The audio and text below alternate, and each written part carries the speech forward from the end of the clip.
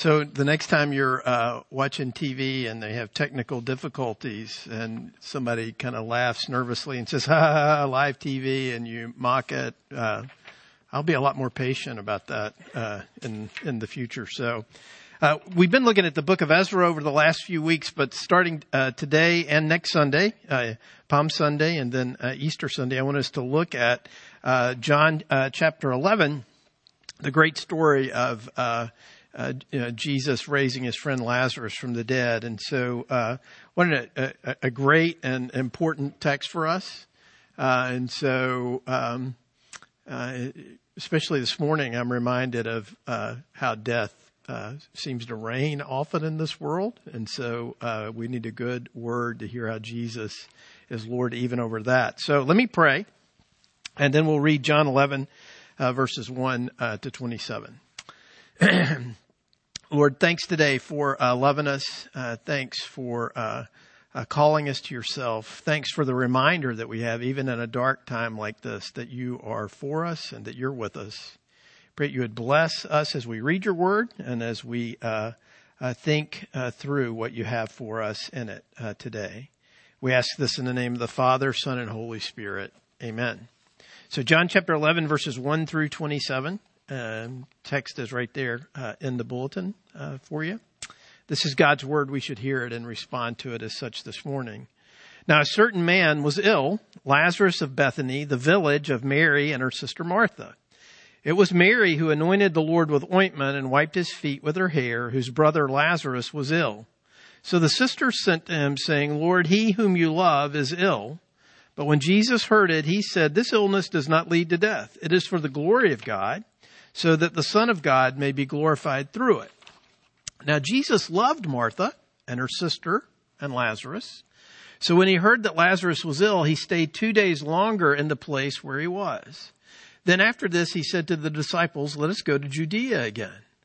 The disciples said to him, Rabbi, the Jews were just now seeking to stone you, and are you going there again? Jesus answered, are there not 12 hours in the day? If anyone walks in the day, he does not stumble because he sees the light of this world. But if anyone walks in the night, he stumbles because the light is not in him. After saying these things, he said to them, our friend Lazarus has fallen asleep, but I go to awaken him. The disciples said to him, Lord, if he's fallen asleep, he'll recover. Now, Jesus had spoken of his death, but they thought he meant taking rest and sleep. Then Jesus told them plainly, Lazarus has died. And for your sake, I am glad that I was not there so that you may believe. But let us go to him. So Thomas, called the twin, said to his fellow disciples, let us also go, that we may die with him. Now, when Jesus came, he found that Lazarus had already been in the tomb 4 days. Bethany was near Jerusalem, about 2 miles off, and many of the Jews had come to Martha and Mary to console them concerning their brother. So when Martha heard that Jesus was coming, she went and met him, but Mary remained seated in the house. Martha said to Jesus, Lord, if you had been here, my brother would not have died. But even now I know that whatever you ask from God, God will give you. Jesus said to her, your brother will rise again. Martha said to him, I know that he will rise again in the resurrection on the last day. And Jesus said to her, I am the resurrection and the life. Whoever believes in me, though he die, yet shall he live. And everyone who lives and believes in me shall never die. Do you believe this? She said to him, yes, Lord, I believe that you are the Christ, the Son of God, who is coming into the world. So I guess it's a pretty crazy time, isn't it? A lot of disconnects, literally and figuratively in our world. One is we're in the midst of a beautiful spring. The weather's getting warmer. The flowers are blooming. The dogwoods are blooming. It's beautiful outside. And yet there's a cloud over things, isn't there? It's a crazy and difficult time. And so I think it's interesting as we look at this text today that we see how Jesus steps into the middle of a situation that is affected by death, that's affected by the fall, that's affected directly by sin in the world. And so this is when he gets word that Lazarus is dead, we're going to see Jesus kind of have a confrontation with death, not unlike the confrontation that he had with the devil there when he was in the wilderness at the beginning of his ministry. But I want us to look a little bit today at kind of the human dynamic of what's going on here, to put ourselves a little bit in the shoes of Mary and Martha and Lazarus as people who cry out to God in the middle of a crisis, in the middle of a health crisis, literally, a sickness, and to figure out, how what Jesus does and says could apply in our lives. Now, I'm guessing that all of us have felt forsaken at one point or another in our lives, like when a friend turns on us, or when the longing of our heart goes unfulfilled, or when it seems that God is absent and unfeeling, or if you're like me, you're more extreme, that you're perhaps tempted sometimes to think, God, you must hate me, right? Because this is the way things are working out. And so one of the things that I think is profound about this story is we see sickness come to the house of Mary and Martha and Lazarus. We see them know that the source of healing is Jesus himself. They're exactly right about that. And so they cry out to him. The mystery in this is, and the thing that's hard for them to figure out as well as us, is Jesus delays. He waits. And you can just imagine what that must have been like for them. The weakness, particularly those sisters felt as they watched the life of their brother ebb away. So weakness these days, I think, is our constant companion, right? Now, some of you, I know I've talked with you, are putting on a strong face and acting as if you don't care about this and that sort of thing. But honestly, the virus makes you feel weak, doesn't it? Yesterday, I got up early to go for the old folks hours at the grocery store. And as I went, I was debating with myself as I'm driving over to the grocery store, should I wear a mask or not?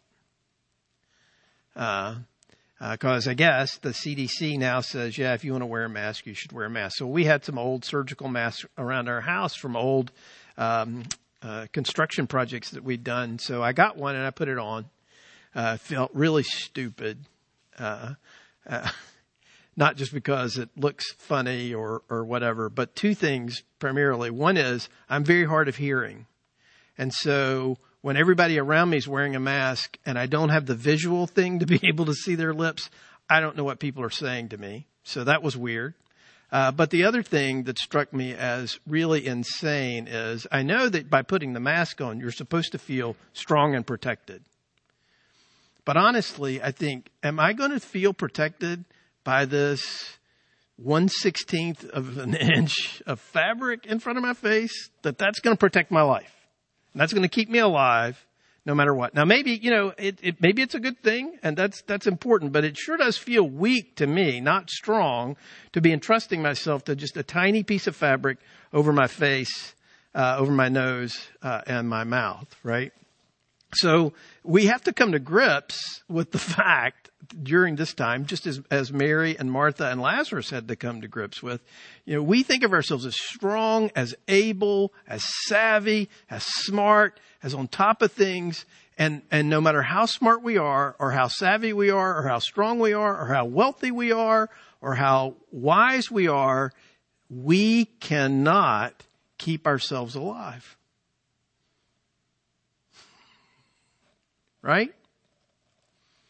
And so, when you come to that realization, you're confronted with weakness in some pretty powerful ways. And so, Mary, Martha, and Lazarus are being confronted by their weakness. Lazarus is sick. They know it's serious. And they do the right thing. They cry out to Jesus.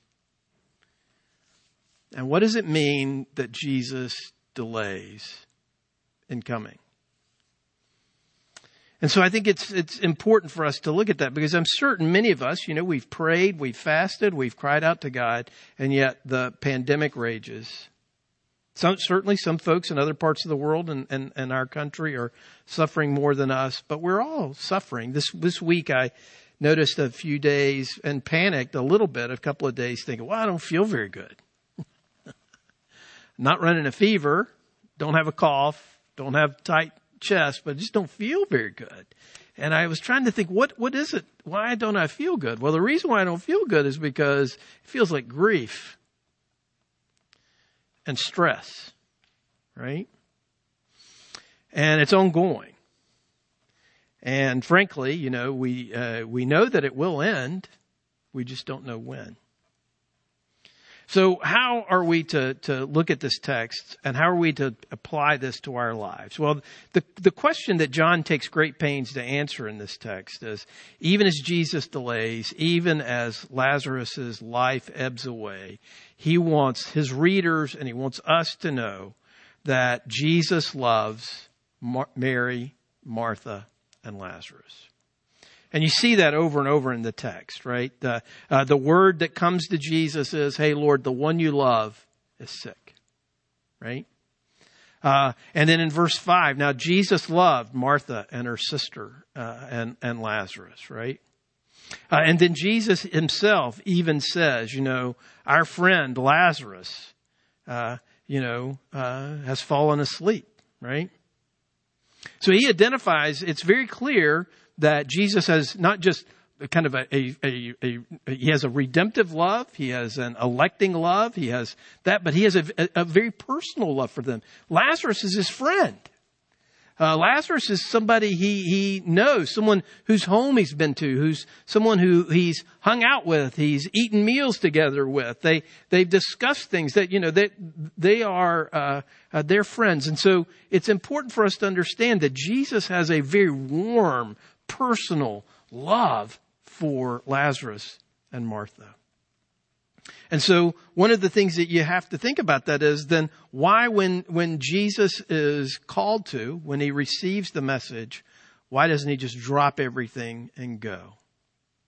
Well, he says the sickness is not unto death, and he delays precisely because he loves them, as he says to his disciples, so that they would see the glory of God and that they would believe, right? So what are some things that we can take away from this? Well, one thing is this. You should not doubt the love of Jesus when you suffer. Let me say that again. You should not doubt the love of Jesus when you suffer. Mary suffers. Martha suffers. Lazarus suffers, even as they are loved dearly by Jesus Christ. Our suffering does not prevent or indicate that we are loved less, or that somehow or other God is absent. He's very present and aware of our suffering. So don't doubt the love of Jesus when you suffer, right? Secondly, the other thing to note about this is that no burden, no sickness or no question is too great or too small to bring to Jesus. You see, the sisters are in many ways are very faithful in the fact that when trouble comes, they turn immediately to Jesus. When trouble comes, they cry out to him. They send him, hey, the one you love is sick. Come and heal him, right? And Jesus is going to come and he is going to respond, but he's going to do it in his timing, and he's going to do it in such a way that is what's best for them, right? It's a pretty powerful thing for us. So what you see in Mary and Martha is, oh no, we're in trouble. Let's cry out to Jesus.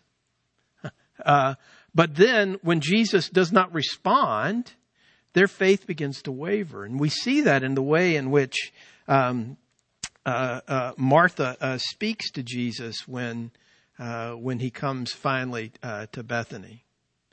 The other thing to note about this text is too, I think one of the things that should be kind of subtly indicated to us is we tend to identify ourselves often, and I think maybe Mary and Martha and Lazarus have this right as a corrective to us. We tend to identify ourselves as people who love Jesus, and that's good. But their primary identity, they don't go to Jesus and say, hey, we are the people who love you, respond to us. They're saying, hey, no, Jesus, the one you love, we are the people that you love, We know that you love us. The cross says to us that you love us.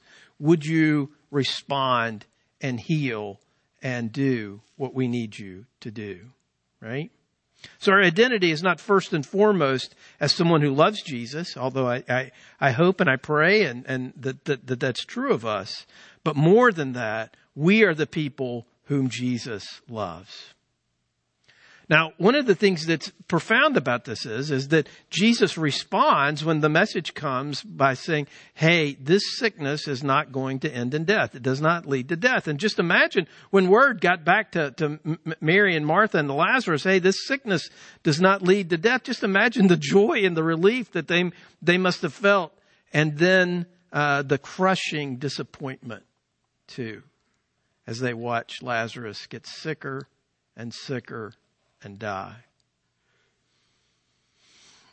How is it then that Jesus can say that his delay is for the benefit of the disciples and for a display of the glory of God?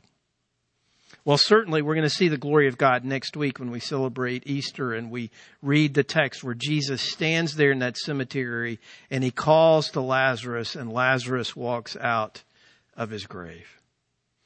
But I think, too, we see the glory of God before that. We see it in Jesus standing there in that cemetery crying, weeping, sad and grieving over the brokenness and the fallenness of the world and the effect that sin and death have, right?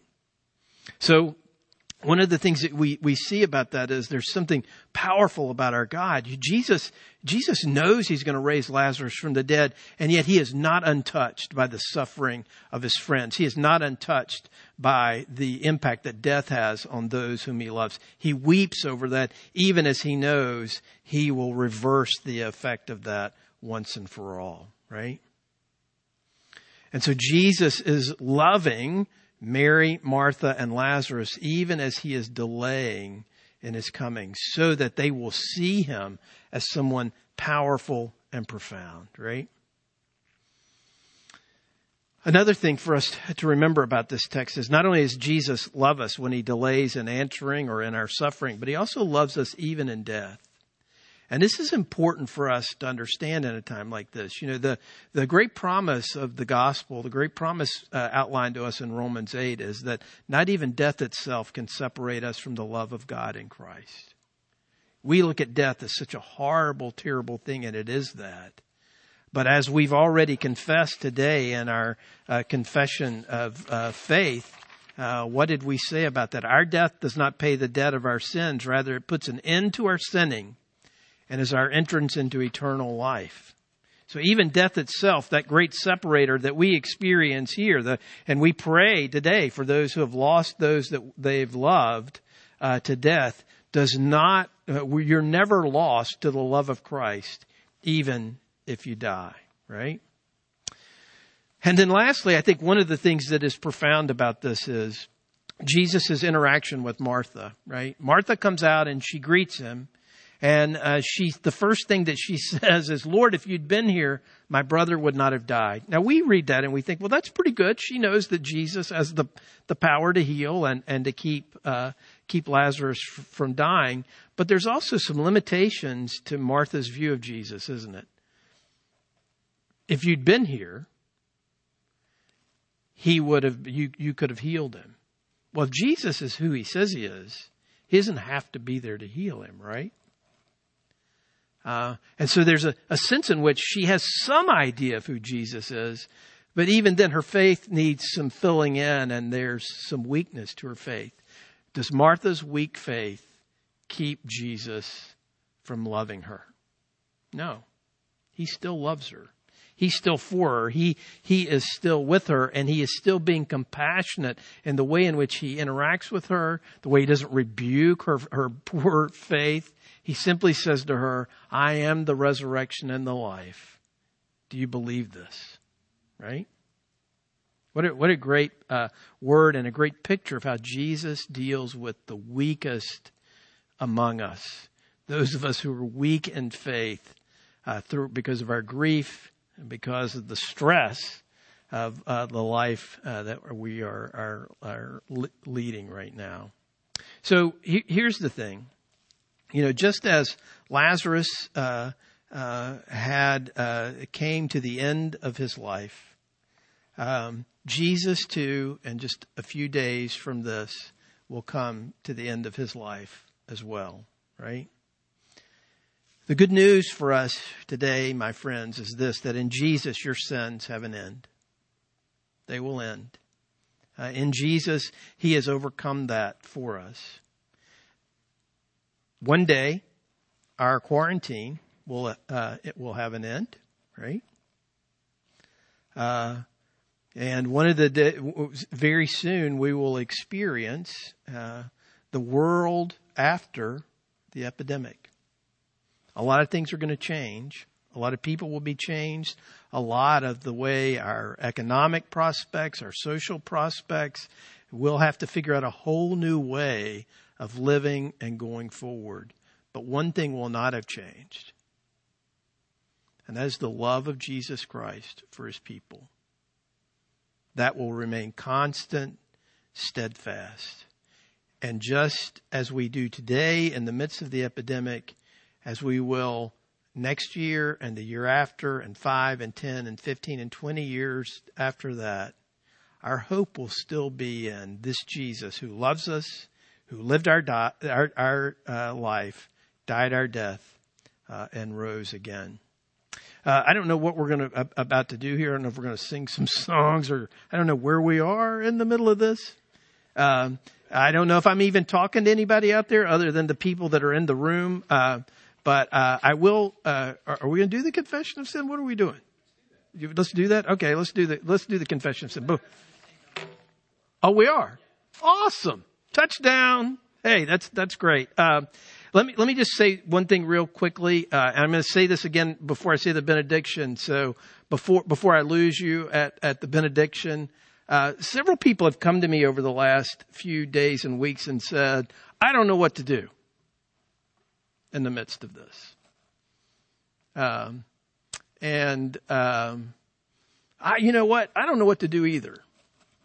So one of the things that I'm going to do over the next ever how many weeks we're doing this, and maybe this might be my new way of doing things, I'm going to, before I give the benediction, the same benediction that I've been giving for 26 years, I'm going to read to you every single week Romans 12 through 13. Because as I've been trying to figure out what to do, I figure the Bible might have something to say about that. And so Romans 12 to 13 says this. If you want to know what to do this week, here's what to do. Rejoice in hope. Be patient in tribulation. Be constant in prayer. Contribute to the needs of the saints and seek to show hospitality. As I said, as I try to figure out what to do, that seems like a good thing, right? That seems like a good list. So in light of that, let me lead us in the prayer of confession, and then we'll sing a couple of songs. King of glory, you came to us as true peace in the midst of our warfare, as true freedom to release us from our bondage to sin, as true refuge while we languished in a chaos of our own design. Though we know Jesus as sovereign King, we have rebelled just as Israel did long ago. We have negotiated with the enemy by our secret sins and proud skepticism. We have betrayed our Heavenly Father in our daily refusal of peace, freedom, and life. For our treason, you died. For our restoration, you rose again. Draw us close to you in this week, that our eyes may catch the vision of your tears and our hearts the wonder of your grace.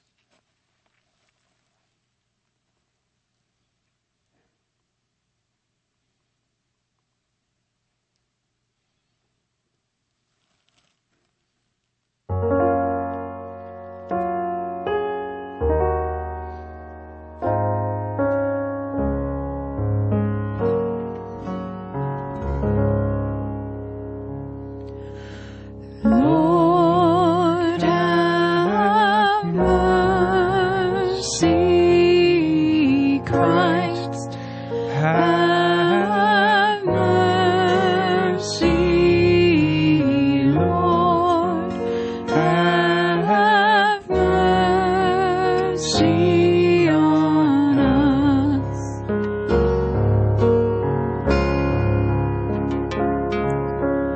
Lord, have mercy, Christ. Have mercy, Lord. Have mercy on us.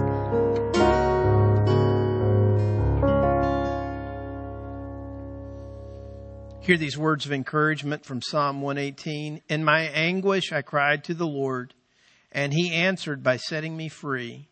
The Lord is with me. The Lord is my strength and my song. He has become my salvation.